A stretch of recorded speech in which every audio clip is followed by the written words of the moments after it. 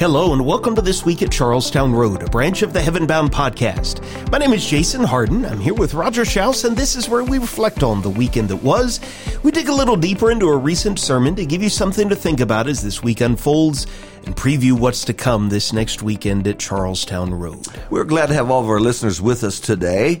Jason had the privilege and honor of preaching this past Sunday, and he's running a little series that mirrors our VBS. We had our VBS just a few weeks ago, and for the children's classes, our theme was the doors of the Bible. And so last week, Jason preached about the Ark door, and this past Sunday, he talked about the Passover door. And so what we want to do in this podcast is just kind of go back through and talk about that lesson, kind of stretch it just a little bit more. Passover is a major Old Testament event. It's something that carries over to the New Testament, and it really shadows much of what we understand about Jesus and even our relationship with him today. And so lots of things there to talk about that Passover door. And so, Jason, let's first of all give it back to you and let you kind of walk us through that sermon. Sure. Israel had lived in Egypt for 430 years, according to Exodus 12, and the majority of that time, they had been slaves.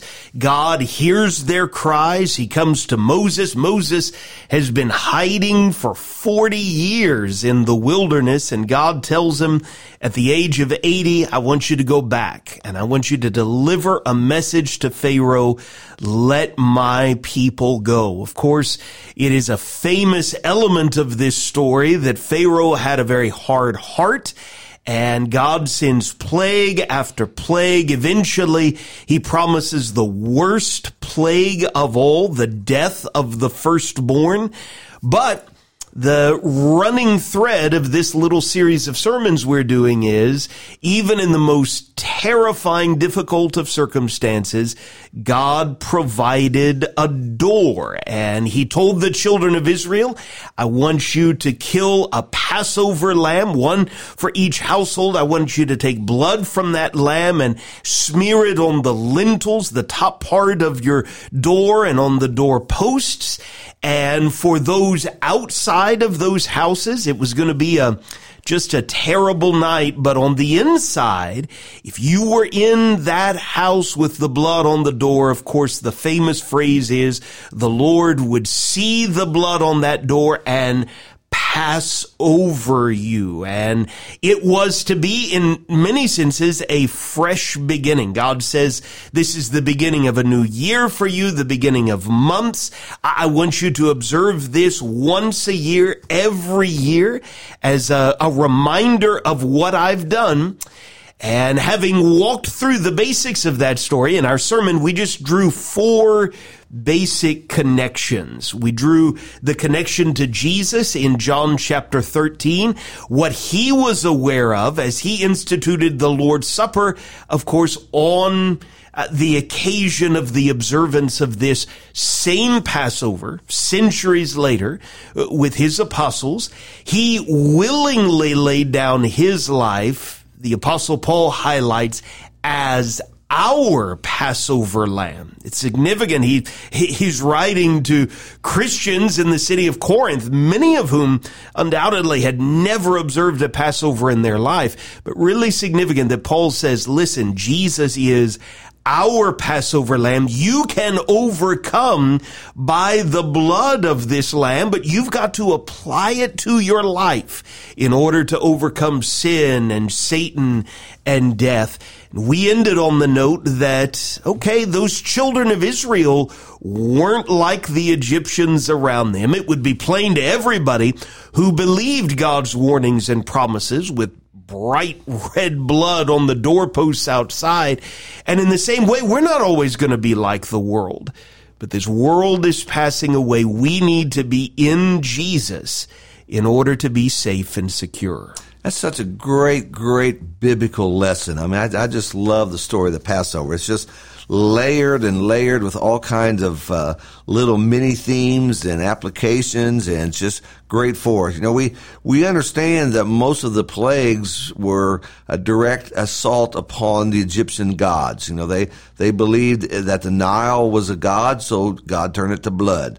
They believed in light, the sun, and God made the sun dark. And so, you know, you see all running through this, the power of God. And the Egyptians were helpless, and they were at the mercy. One of the things that leads up to chapter 12 of Exodus, when we read about the Passover, is there are statements found where it says that God hardened the heart of Pharaoh. Right. One example is there in chapter 10, verse 20.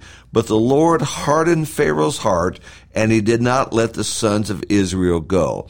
Now that's always been just a difficult explanation to understand. Right. Because you'd think the purpose of all these plagues is to get Pharaoh kind of loosened up so he'll let the people go. But rather than that, it seems like he's getting harder and harder. And what does that mean? Well, that is a fantastic question. I mean, it is all over these chapters. Back in Exodus chapter 7, right before the first plague, God says to Moses and Aaron, I will harden Pharaoh's heart, and though I multiply my signs and wonders in the land of Egypt, Pharaoh will not listen to you. And he goes on to describe what he is going to do next. Two things here help me. One of them in Exodus chapter 9. If our listeners are not driving a car or out on a lawnmower or something and want to turn a Bible back to Exodus 9, I'm going to read from there in just a second. But the first thing that helps me is to remember that God is outside of the scope of time. There isn't anything that sneaks up on God. There's not an unknown to God. As hard as it is for us to wrap our limited human minds around, I know, Roger, you know what happened 5 minutes ago in this room. We have no idea what is going to happen 5 minutes from now. We have no idea what is going to be happening in the jungles of the Philippines 5 hours from now, or the Alps 5 years from now. And yet, that is not God. God is. He is everywhere. He is all the time. He is in tomorrow, if you will, just as surely as he is today. And so for God to tell Moses ahead of time what is going to happen is not a challenge for God, but it doesn't necessarily mean that Pharaoh does not have a choice in this matter, right? Pharaoh has free will in this whole occasion, I believe. And the passage that helps me a little along those lines is in Exodus chapter 9, during the 7th plague, that terrible plague of hail. In verse 13, the Lord says to Moses, rise up early in the morning and present yourself before Pharaoh and say to him, thus says the Lord, the God of the Hebrews, let my people go that they may serve me.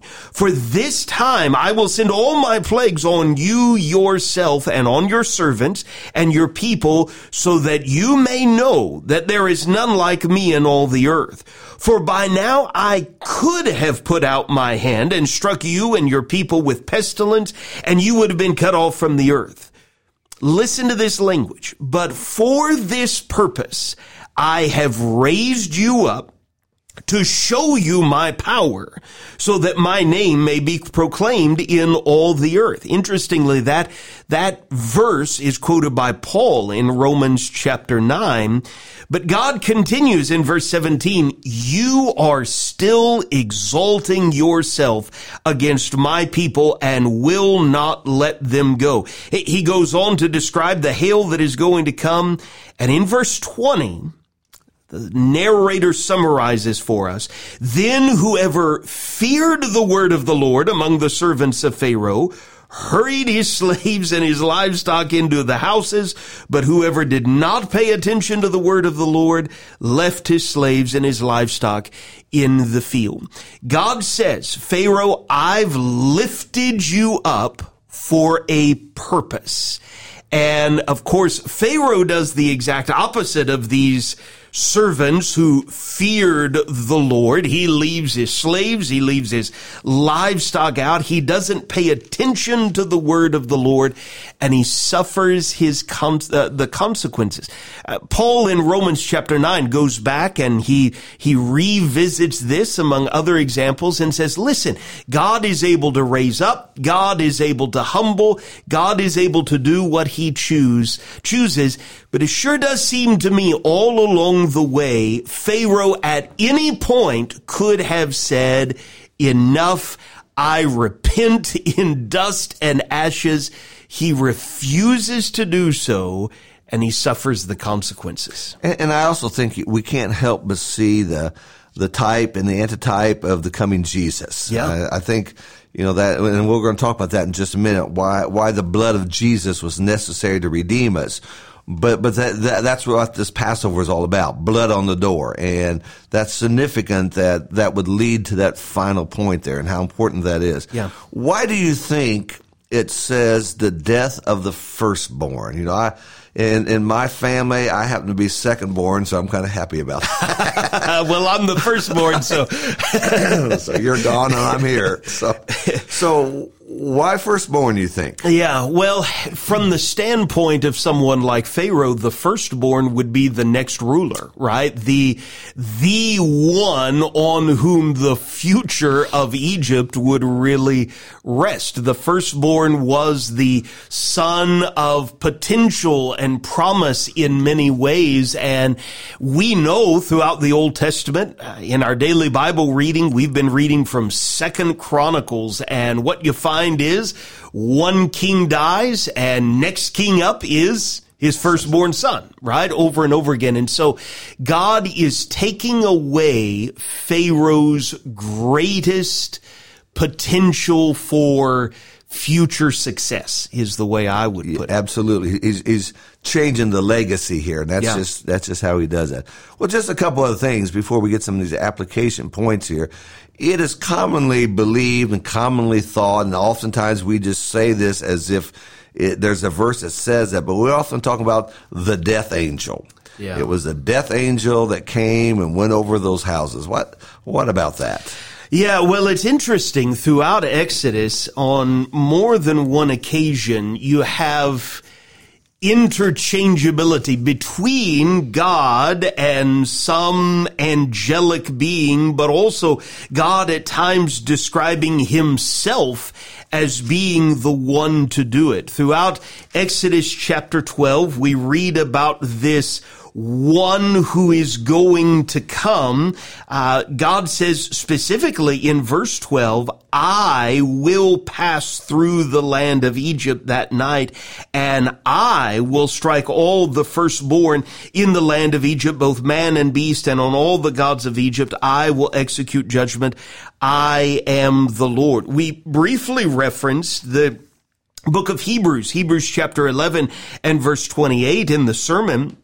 By faith, speaking of Moses, he kept the Passover and sprinkled the blood so that the destroyer of the firstborn might not touch them. There's obviously a lot going on there. We know that angels are ministering servants sent by God to accomplish various things, but nowhere that I'm aware of do we read that phrase, the death angel, as if there is somehow a one angel specifically charged with just going and destroying everybody. It's a reminder that we need to be careful to describe things in the way the Bible describes. Yeah, we need to speak the language of the Bible. That's common in movies. You see this hooded, creepy feature, and he has this long sickle, and he's the death angel. But that just doesn't come from that story in that context.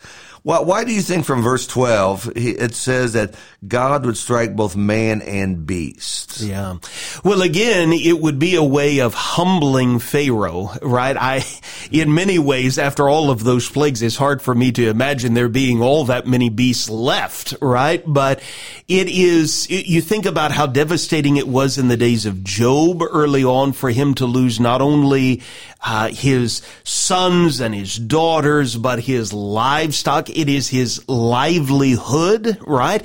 But also we've got little reminders from Old to New Testaments. Romans 8 is a great example of this, where creation is groaning under the weight of human sin.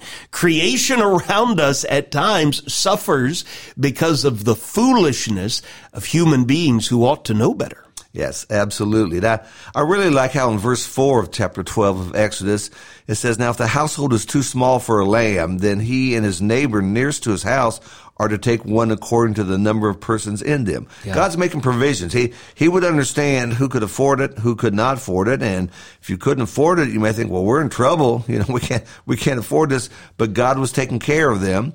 And God would know who in that household, especially when you come to the Egyptians, who was the firstborn, who wasn't. Sure. God saw those things, and I think it's a very, very powerful thing as we think about the concept of following what the Lord wants us to do. Nowhere do we ever read about someone being poor enough to obey God. You think of Joseph and Mary at the birth of Jesus. They're too poor to bring a lamb. God had provided in the law the opportunity for 2 turtle doves, right? Absolutely. It's a matter of heart, not resources. Absolutely. So when we get to your connection points, your first point was Jesus knew what he came to do. Right. He knew what God had before him. Why does it take blood to cleanse us? Yeah, well, again, this is a deep Old Testament idea, right? It goes all the way back, I would suggest, to the Garden of Eden, where something presumably dies. God clothes Adam and Eve with skins, right, after their sin, and we don't know exactly where that came from, but it is in the very next chapter that we read about the offering of sacrifices. Abel offered a lamb as sacrifice to God. It is a deep, rich, long thread throughout the Old Testament. But maybe the best short summary is in Hebrews chapter 9, verse 22, that without the shedding of blood, there is no forgiveness of sins. And if you want to learn more about how that connects to the work of Jesus, you need to read the book of Hebrews. But the shedding of blood and the forgiveness of sins is connected from Old to New Testament. Absolutely. And when Noah came out of the ark, God would say that there's life in the blood. Yeah. So the shedding of that life is what's going to redeem us and be the satisfaction for the sins that we commit. So in Matthew 26, we have what's commonly called the Last Supper, and it's actually the Passover meal. Right. And so from that, what's the bridge to the Lord's Supper? Yeah. There's a lot of folks today who wouldn't see a problem with having just cake and milk for the Lord's Supper or pizza and Coke, but there's a direct connection from the Passover meal to the Lord's Supper meal. Right. We referenced it briefly. You can read all about that meal in Exodus chapter 12. There was unleavened bread. There was fruit of the vine. There was obviously the roasted lamb. There were bitter herbs. On and on we could go. And Jesus is observing that meal centuries later with his disciples on the night that he was betrayed. And they have that meal, and Matthew tells us in Matthew 26:26, as they were eating, Jesus took bread. We know that it was unleavened bread from Exodus chapter 12. And after blessing it, he broke it and gave it to the disciples and said, "Take, eat, this is my body." And he took a cup, and when he had given thanks, he gave it to them, saying, "Drink of it, all of you. This is my blood of the covenant, which is poured out for many for the forgiveness of sins." He goes on from there. But this was a meal from which Jesus took 2 elements unleavened bread, fruit of the vine, and squarely takes their focus, I would suggest, not just on this occasion, but for the rest of human history, off of simply the Passover and onto himself as the Lamb of God who truly takes away the sin of the world. Absolutely. Your fourth point about how as we follow Jesus, we won't be like the world. Yeah. I can imagine an Egyptian living back in here in Exodus chapter 12, and we're getting close to the close of the day. It's not there yet, but there's some Israelites, and they're putting blood up around their door. And how the Egyptian must have thought, that is so dumb looking. You know, it's not even paint. You're using blood, and why? But when God came through and was instituting this plague, God saw those who had the blood, those who didn't. Right. And everyone walked down the streets could recognize it. Well, that door has it, that door doesn't have it. What are some visible signs today as disciples of Jesus that makes us stand out?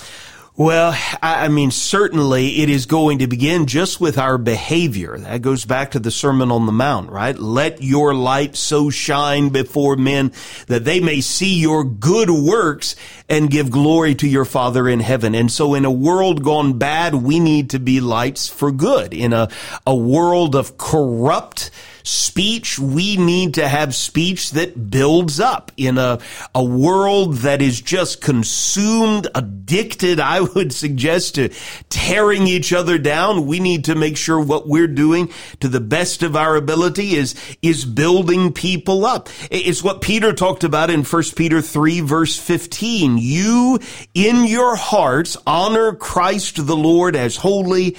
You be prepared to make a defense to anyone who asks you for a reason for the hope that is in you with gentleness and respect. If an Egyptian came up and asked what an Israelite was doing, they needed to tell them, right? And in fact, we know from later chapters in Exodus, there were Egyptians that left with the children of Israel from that land, right? And, same sort of thing for Christians. If an unbeliever comes and asks us, why are you different? Why do you seem to have hope and joy and peace that the circumstances around you just can't shatter?